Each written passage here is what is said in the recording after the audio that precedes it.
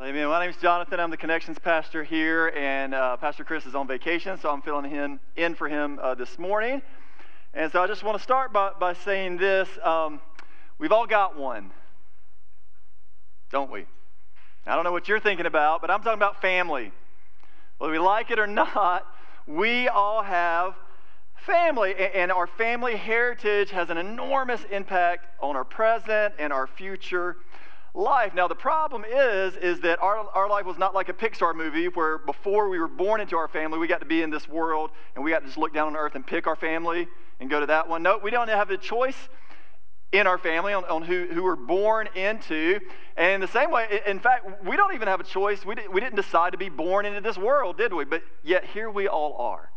Here we sit, and there are just some natural consequences just on the fact that we have been born into this world. If you were born into this world, that means you came into this world as a natural-born sinner. I mean, that means your life now, when you start out in this world, you're sinning because that is your nature. Now, we're going to stick a pin in that. I'm going to circle back to that. But by the same token, we didn't get to pick our family. We are born into an earthly family, and like it or not, we develop traits from the family that we're born into, even though we didn't get to pick that. Now, some of the family traits are good. They're kind of great sometimes. Maybe you had a dad that has a great sense of humor, and you inherited that sense of humor. Maybe you have the ability to actually remember a joke. I don't have that ability, but maybe you do, and that's great. Or maybe you have a mom, it's a physical trait, that just had amazing eyes, and you inherited your mom's eyes, and now you have amazing eyeballs, right? And that's fantastic. That's a good trait. You're like, oh, thank God she's my mom, right? But then it's not also great, is it? Sometimes we actually inherit and we develop some of those bad traits in life too. Now, parents, you know when it's a good trait, when you have kids and your kids are displaying or they're practicing those good traits that you know probably come from you, what do? We claim them. We're like, oh yeah, that is my kid. That's my boy. That's my girl. They belong to me. But when they start practicing those bad traits, parents, what do? When they start, you're standing in line with your kid and they are just pitching a royal fit because they can't have that stupid blow pop that you've told them 10 times that they can't have. What do we do then as parents? We disown them. We deny them quick, don't we? We're like, oh, they're displaying that bad trait that probably comes from you too, or just their natural born state. And we quickly we start pointing fingers like, that is your son. That is your daughter. And sometimes we even say, I don't even know whose kid that is. Can you believe parents these days? They don't even control their kids. We do that, don't we? Kids, guys, and listen, kids quickly realize too, oh, wow, I'm inheriting all these traits that I didn't decide. In fact, kids, as you grow older, you're going to find life is just a little adventure, little Easter eggs you're going to find all along the way of fun little traits that you didn't know initially you were going to get, but boom, you got them. In fact, where I'm concerned, I'll just give you 2 examples, like a physical trait and a behavioral trait. In my family, it was hilarious. Like about, I don't know, my late 20s, maybe early 30s, I was visiting my dad, and I'm sitting on a couch. He's across from me, and I just start doing this on my leg, just going, it is itching like crazy. And I noticed my dad is doing the same thing. And I was like, Dad, what? Is your leg itching like crazy too? He's like, oh yeah. And he hikes up his pants, and there are Band-Aids and blood running down his legs. I was like, what is happening? He's like, oh yeah, I've had really bad eczema on my legs for years. So that's just a little Easter egg that I found out that I've got to look forward to now. It's like, great, that's a physical trait that I inherited, right? Just because I was part of the family. Now, I'm given traits too, not just physical traits, but behavioral traits with the kids in my family. In fact, as part of the Jones family, when we go on trips or vacations, I'm the vacation planner. That's the responsibility given to me. And okay, fine. If I'm going to plan the trip, I'm going to plan what we do. So my kids are basically older now. They're young adults now, but all their life, I've planned the trip. And so they just know if it's a Jones family vacation, we are going to climb up something, jump off something, or rappel down something. And they just think that's normal. That's a behavioral trait now that they have. Sure, they're all girls and they like to lounge on the beach, but they know that's coming. That's part of that trip. So they've taken on that behavioral trait. And the point is this, guys. There is a lot that comes with being born into something from someone. isn't there? There's a lot that comes with that. It affects the way you live. And today, we're going to actually be taking a look at what it means to be born of God, to be born again, in this case, into a brand new family, the family of God, and what that represents and how that affects our life and our lifestyle. See, the point, kind of the main takeaway, if you will, I think, from our text today is this. The way that you live, it doesn't make you who you are, but it will reveal who you are.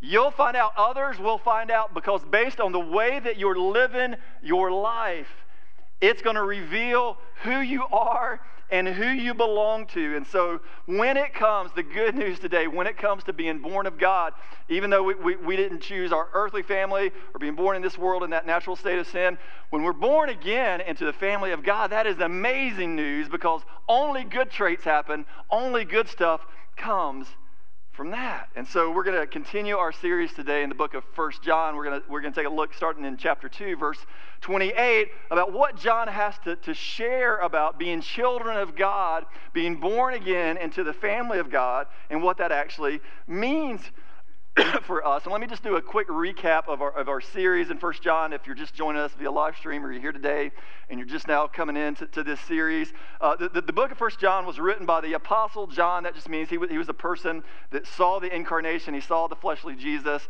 He was alive at that time, and he's written other books in the New Testament as well. He's writing this little letter to a church congregation in Asia Minor, and he's doing it for multiple reasons, but for two big ones, I think. One is he's one of the last living apostles, so he wants to make sure that that church congregation and this church congregation today understands some key core beliefs and principles about the gospel and our life of faith. He's also doing it in response to a false gospel that's risen up at that time called Gnosticism. It comes from the word knowledge. You guys, Chris has already talked about this a little bit, but you're going to see it. It's this ancient thing that happened, but you're going to hear some similarities to what's happening in our culture today. Basically, Gnosticism, if you boil it down, they believe that spiritual stuff was good, anything physical was bad, but then there is one key component in there that they believe very much in an individualistic belief. That it was all just about the individual and your individual faith. In fact, they believed that God would give each individual a special knowledge intended just for them and nobody else.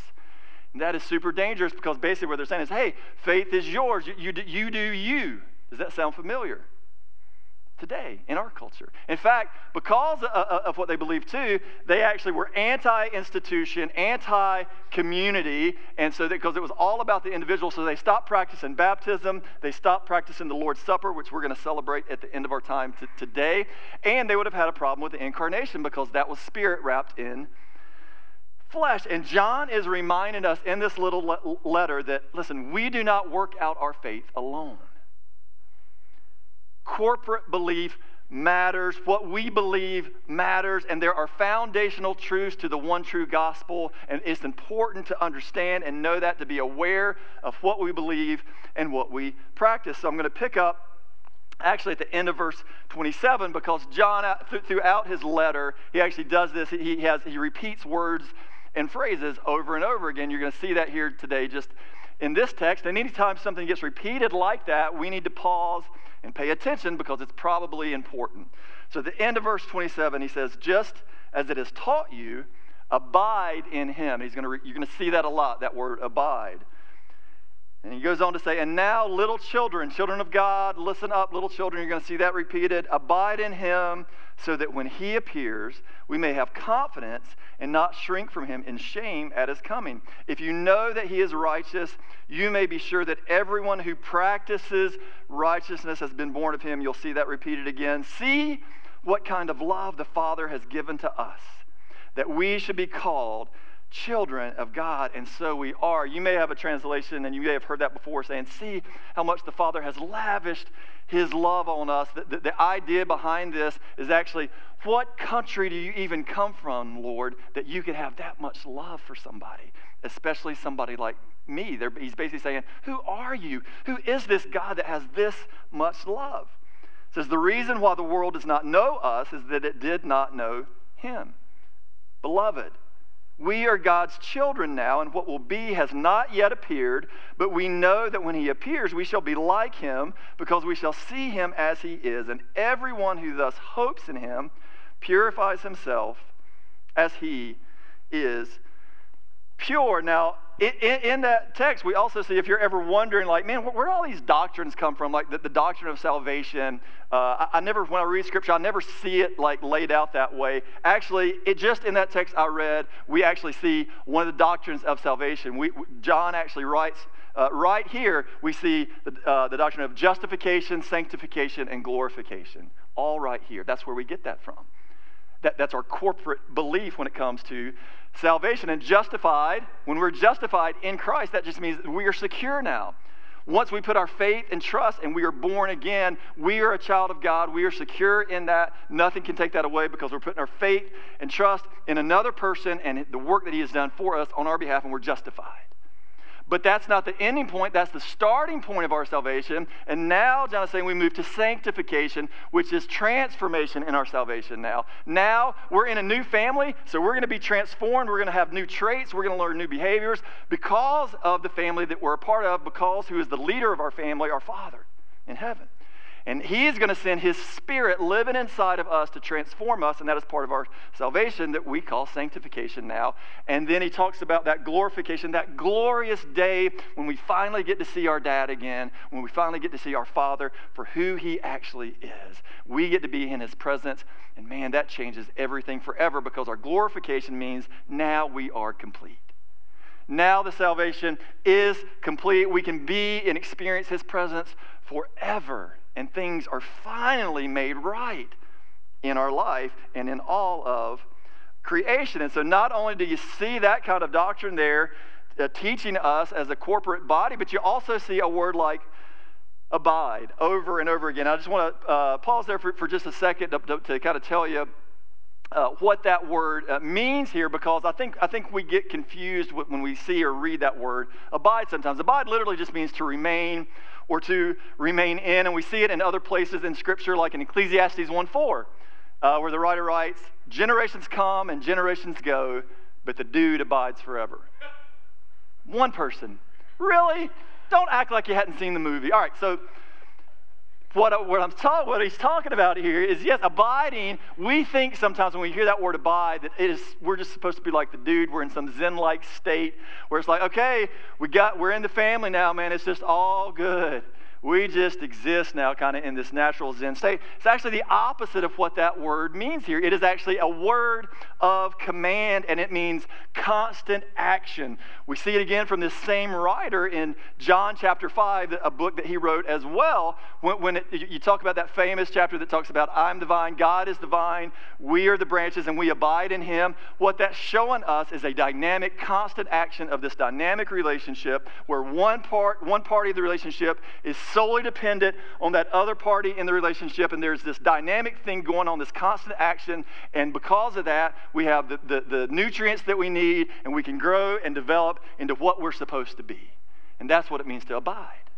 And that's what he's talking about here. Now, when we abide in our Father, abiding in Christ is like that. And John is saying, now that you are children of God, you get to abide fully in the Father, and transformation will happen. And that's very good news if you're a child of God. Now, if you've got a brand new family, and we do as children of God. And so John is saying, okay, from that, understand that we can now be confident in his coming and certain of who we are.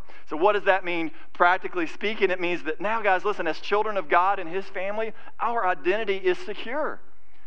Nobody gets to tell us who we are. We don't decide who we are. We have been identified because we are part of his family, and now our identity is secure. Thank God. Guys, there is such an identity crisis going on right now in our culture, especially in our younger generation, and they are desperately trying to figure out who they are, who their identity is, and the problem is, just like Gnostics, they believe that it comes from within.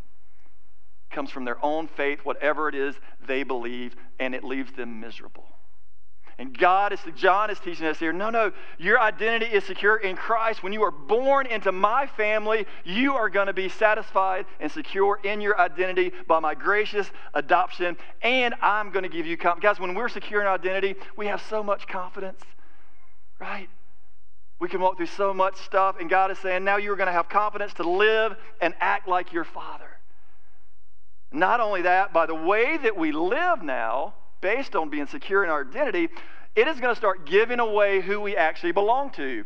Based on the way that you start living now and that confidence by being secure in your identity in Christ, it's going to start giving away those traits that you have now. It's going to start giving away to the world who you now belong to, who's a part now, the part that you play in your family. And so when we practice righteousness as children of God, that is a telltale sign that you're a child of God. And that's actually reassuring. That is assurance, guys. When we have the ability now to practice righteousness, that is telling people who we are because our Father is righteous, we are born of Him, and we have His righteousness. And as children, we start taking on our Father's traits and living like Him. And so when we're confident of who we are, now we can actually be excited when Dad shows up. Now we can actually be anticipating seeing our Father once again. He talks about that here. Now I'm going to give you a very stereotypical illustration here, so just calm down. You don't have to experience this, but you're going to get it, okay? You may not have got the dude joke, but you'll get this. So you've got a mom and dad, you've got a family, and so the idea that John is representing here is like, okay, mom's at home with the kids all day. She is cooking, she is cleaning, the kids are being God awful, they are misbehaving, they are fighting, they are punching each other. She is at her wit's end, and then Dad gets home from work and he shows up, and what happens? It is like the Savior has entered the room, right? Kids are excited, Daddy's home, and they run. When my kids were little, they would run to me, and I immediately would start roughhousing and playing with them. They couldn't wait to be in my presence. They did not hide in the corner in fear and shame. Now, my wife got super angry at me for that, right? But the principle is there, isn't it? We get that when we're excited to be in our Father's presence because it makes everything okay, right? And we're anticipating that. We're anticipating that day when we actually get to be in the presence of our Dad and abide in His presence forever, right? Now, the point is that we're not home yet. We're still being transformed through that sanctification process.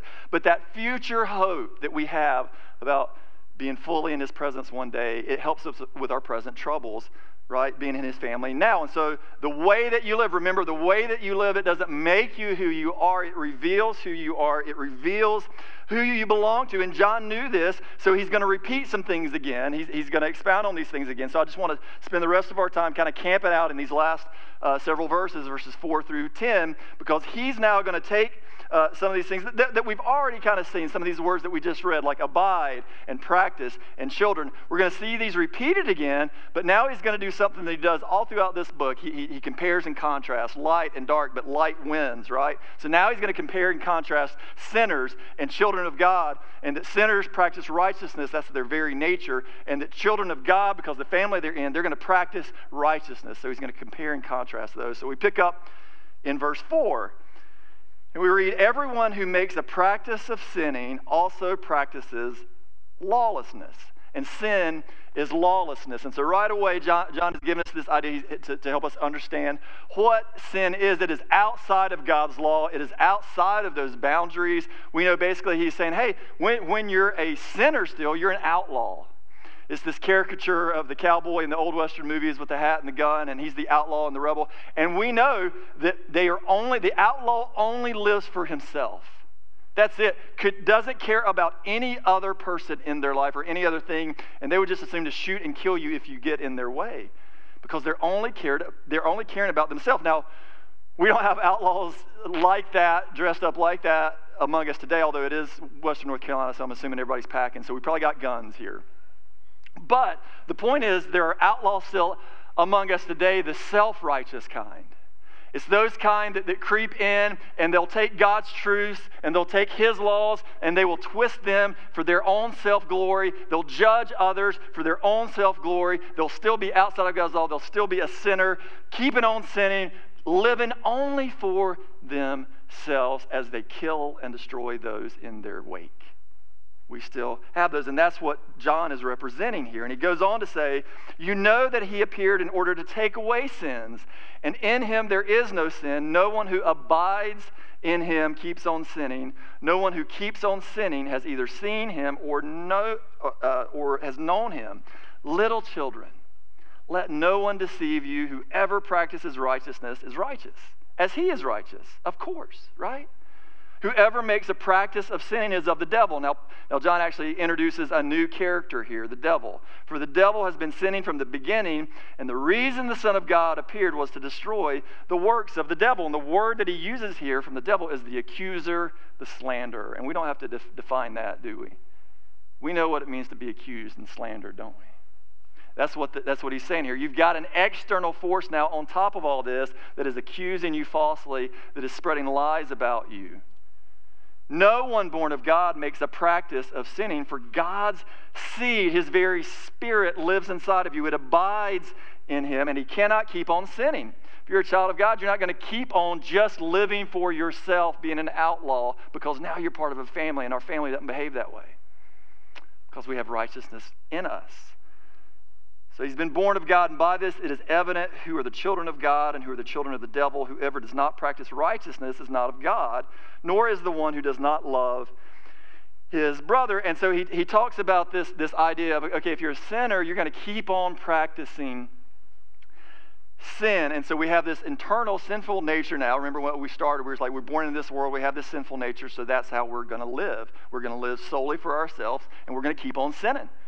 That's our master. We don't have any choice in the matter. But he's also saying now we have an external force. You have an accuser and a slanderer there. You have the devil, and he is really good at it. He is really good at it. In fact, he's so good at it, that's one of the reasons the Son of God had to come, was to destroy the works of the devil. And this is not in the text, so this is just my opinion, but I really believe that when we're still outlaws and we're part of that family and that gang, the devil's not as concerned about us. It doesn't mean he doesn't attack. It just means he's not too concerned about us. But the minute that we're born again into God's family, man, I think the accusations and the lies and the slander comes fast and furious. I think the minute he sees us actually get adopted into a new family, man, the accusation and those lies, they come quick and they come constant, don't they? And what do? What happens when somebody starts accusing you of something, even when it's a lie? If they do it enough, if they do it over and over and over again, what do? If we're not careful, we start believing it, don't we? In fact, in this case, if we're not careful, you're going to start believing the lie that the devil is throwing at you. You say, hey, you know, you're not really worthy to be a child of God. You know that, right? I know what you've done. They may not, your family may not, but I do. You're not worthy of being a child. You're not worthy to be a part of that family.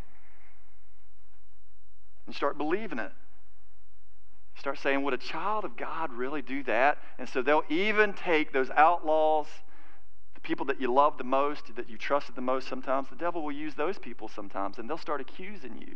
They'll start even taking God's truth and twisting it around for their own self-glorification, right? In fact, let's look now then at what a child actually would practice and would do. A child of God that actually practices righteousness. What would happen in that scenario, right? So, yes, one of the evidences of you being a child of God is that children of God in his family practice righteousness. Now, we don't have a problem typically believing that sinners practice ongoing. They live for themselves and they're going to keep practicing sinning. But for some reason, we have a problem with, okay, now we're a child of God, so that means we're going to practice righteousness. That's what John is saying here. We are. Of course you are, because you're in God's family now, and you have his righteousness inside of you. So of course you're going to practice that because you're born again, you have been given a new life and a new identity, which means now you can actually be a lawful child of God, operating inside his boundaries. Because now, guys, not only do you have the ability to do that, now you actually have the power to do that because the Spirit of God lives inside of you. So now you have the power to do it, and you have the freedom to do it because you have been set free from your outlaw ways, from your old master, and now you have the freedom to actually practice righteousness and the responsibility to do it because that's what God's family does. His children practice righteousness. That's what we do because we're part of his family now. And we have the ability and the power and the freedom to do all that. So as a child of God, no, we're not going to keep on sinning. We're not going to solely live for ourselves anymore.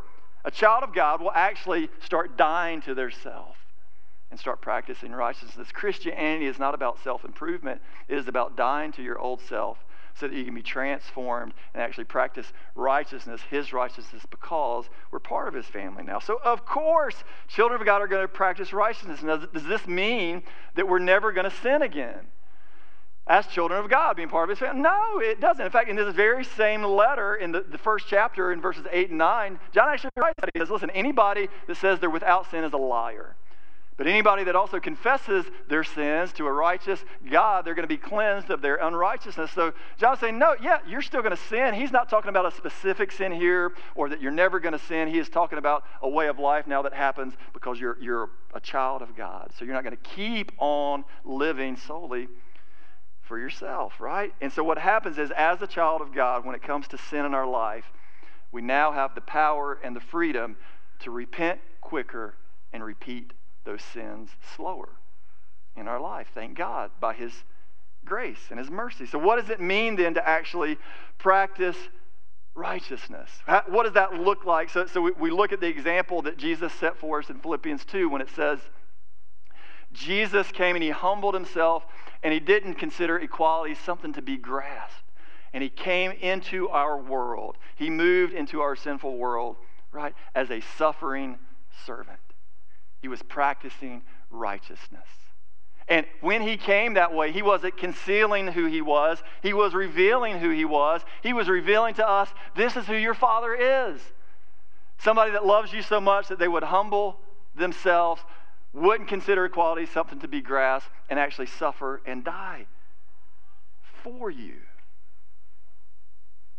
So as children, we start taking on these traits of righteousness as our Father, and we start putting them into practice. And when we practice righteousness, that means we practice forgiveness. You want to know, well, what does it mean to practice right? It means we're practicing forgiveness now. And guys, now we can actually practice forgiveness as His children because we have the ability and the power, because we have the Spirit living inside of us, and the freedom to do it because we're not a slave to that old master anymore, and the responsibility to do it. So now we practice forgiving people that have hurt us. And you may say, John, you just don't understand how much I have been hurt. Maybe you've been hurt by your earthly family. A lot of cases, it's by the people that we love and trusted the most. You're like, man, I've been hurt for so much, for so long, so often. You just don't understand. Well, here's the reality as the children of God. I don't care. Not that I don't care about you, but you actually still have the ability and the power and the freedom and the responsibility to forgive someone no matter what. Because that's what His family does, right? And when Peter asked Jesus, well, how many times are we supposed to forgive people? And Jesus' response was, as long as they keep hurting you, you keep forgiving them. Because that's what His children does. That's what we do, right?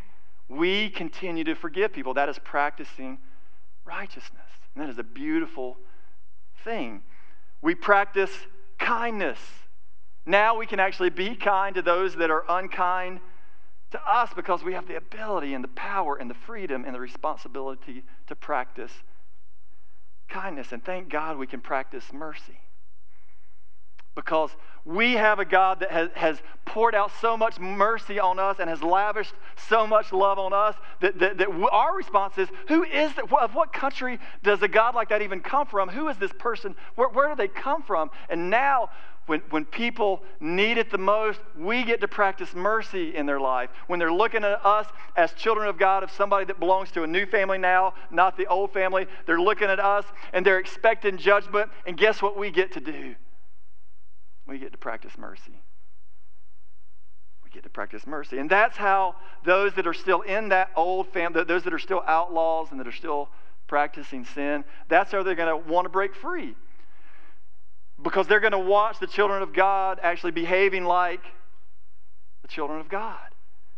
And when they look at us, it may be that they're going to start to wonder, they're going to look at you as a child of God, and they're like, how in the world is it even possible that they keep forgiving their husband. They keep forgiving their wife and their son, and their daughter, and their neighbor, and their coworker. How is that even possible? Where does somebody like that come from?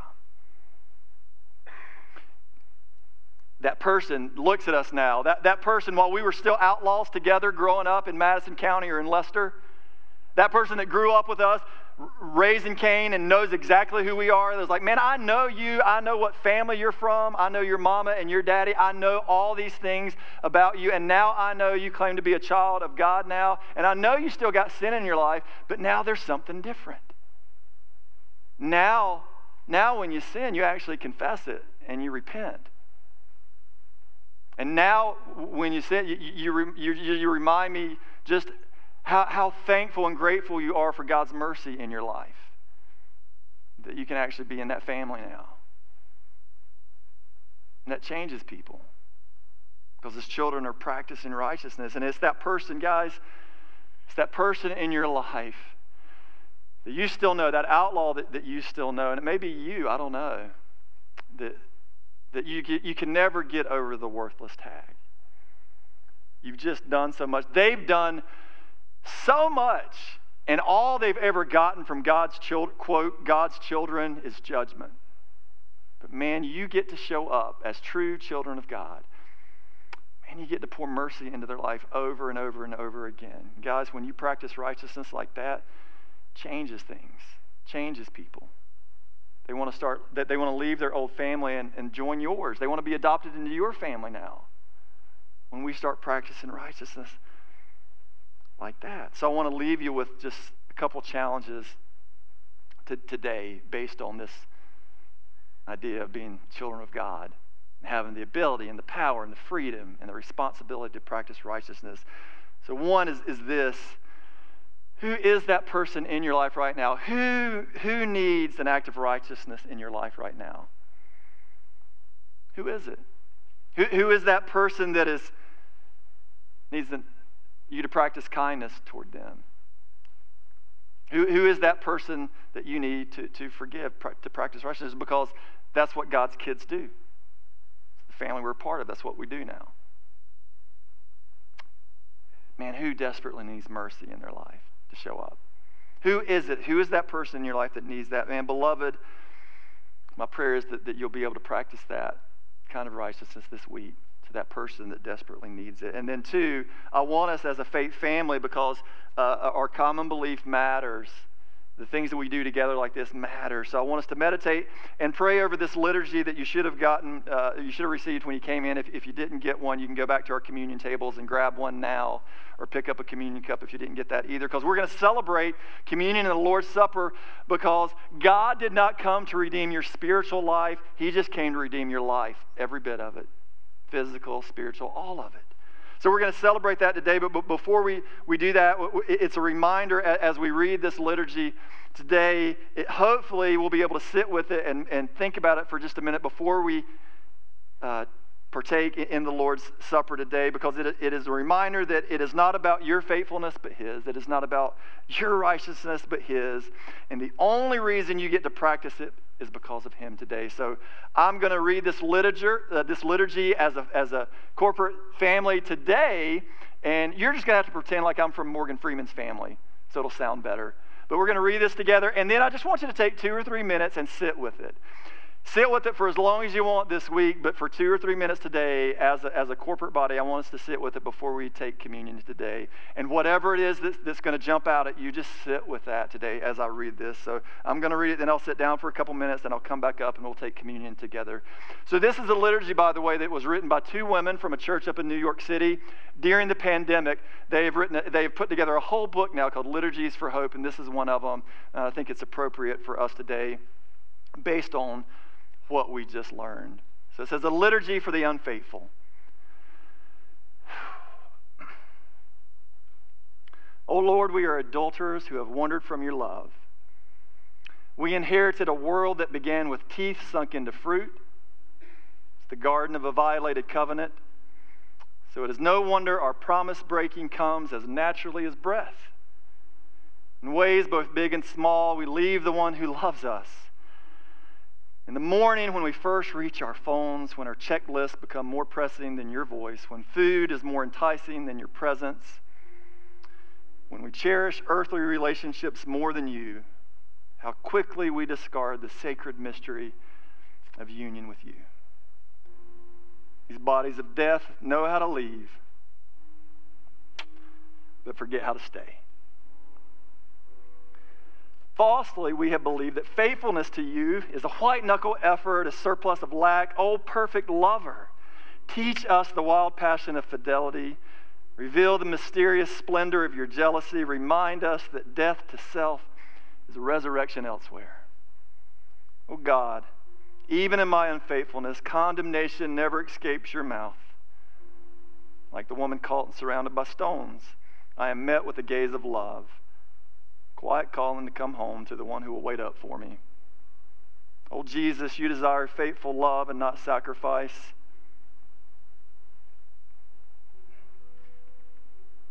You're the bridegroom who rejoices at my coming, the shepherd who traces my wandering steps, the Father who runs to hold my mud-soaked body to yours. Grant me the grace to return freely and fully to you. Amen.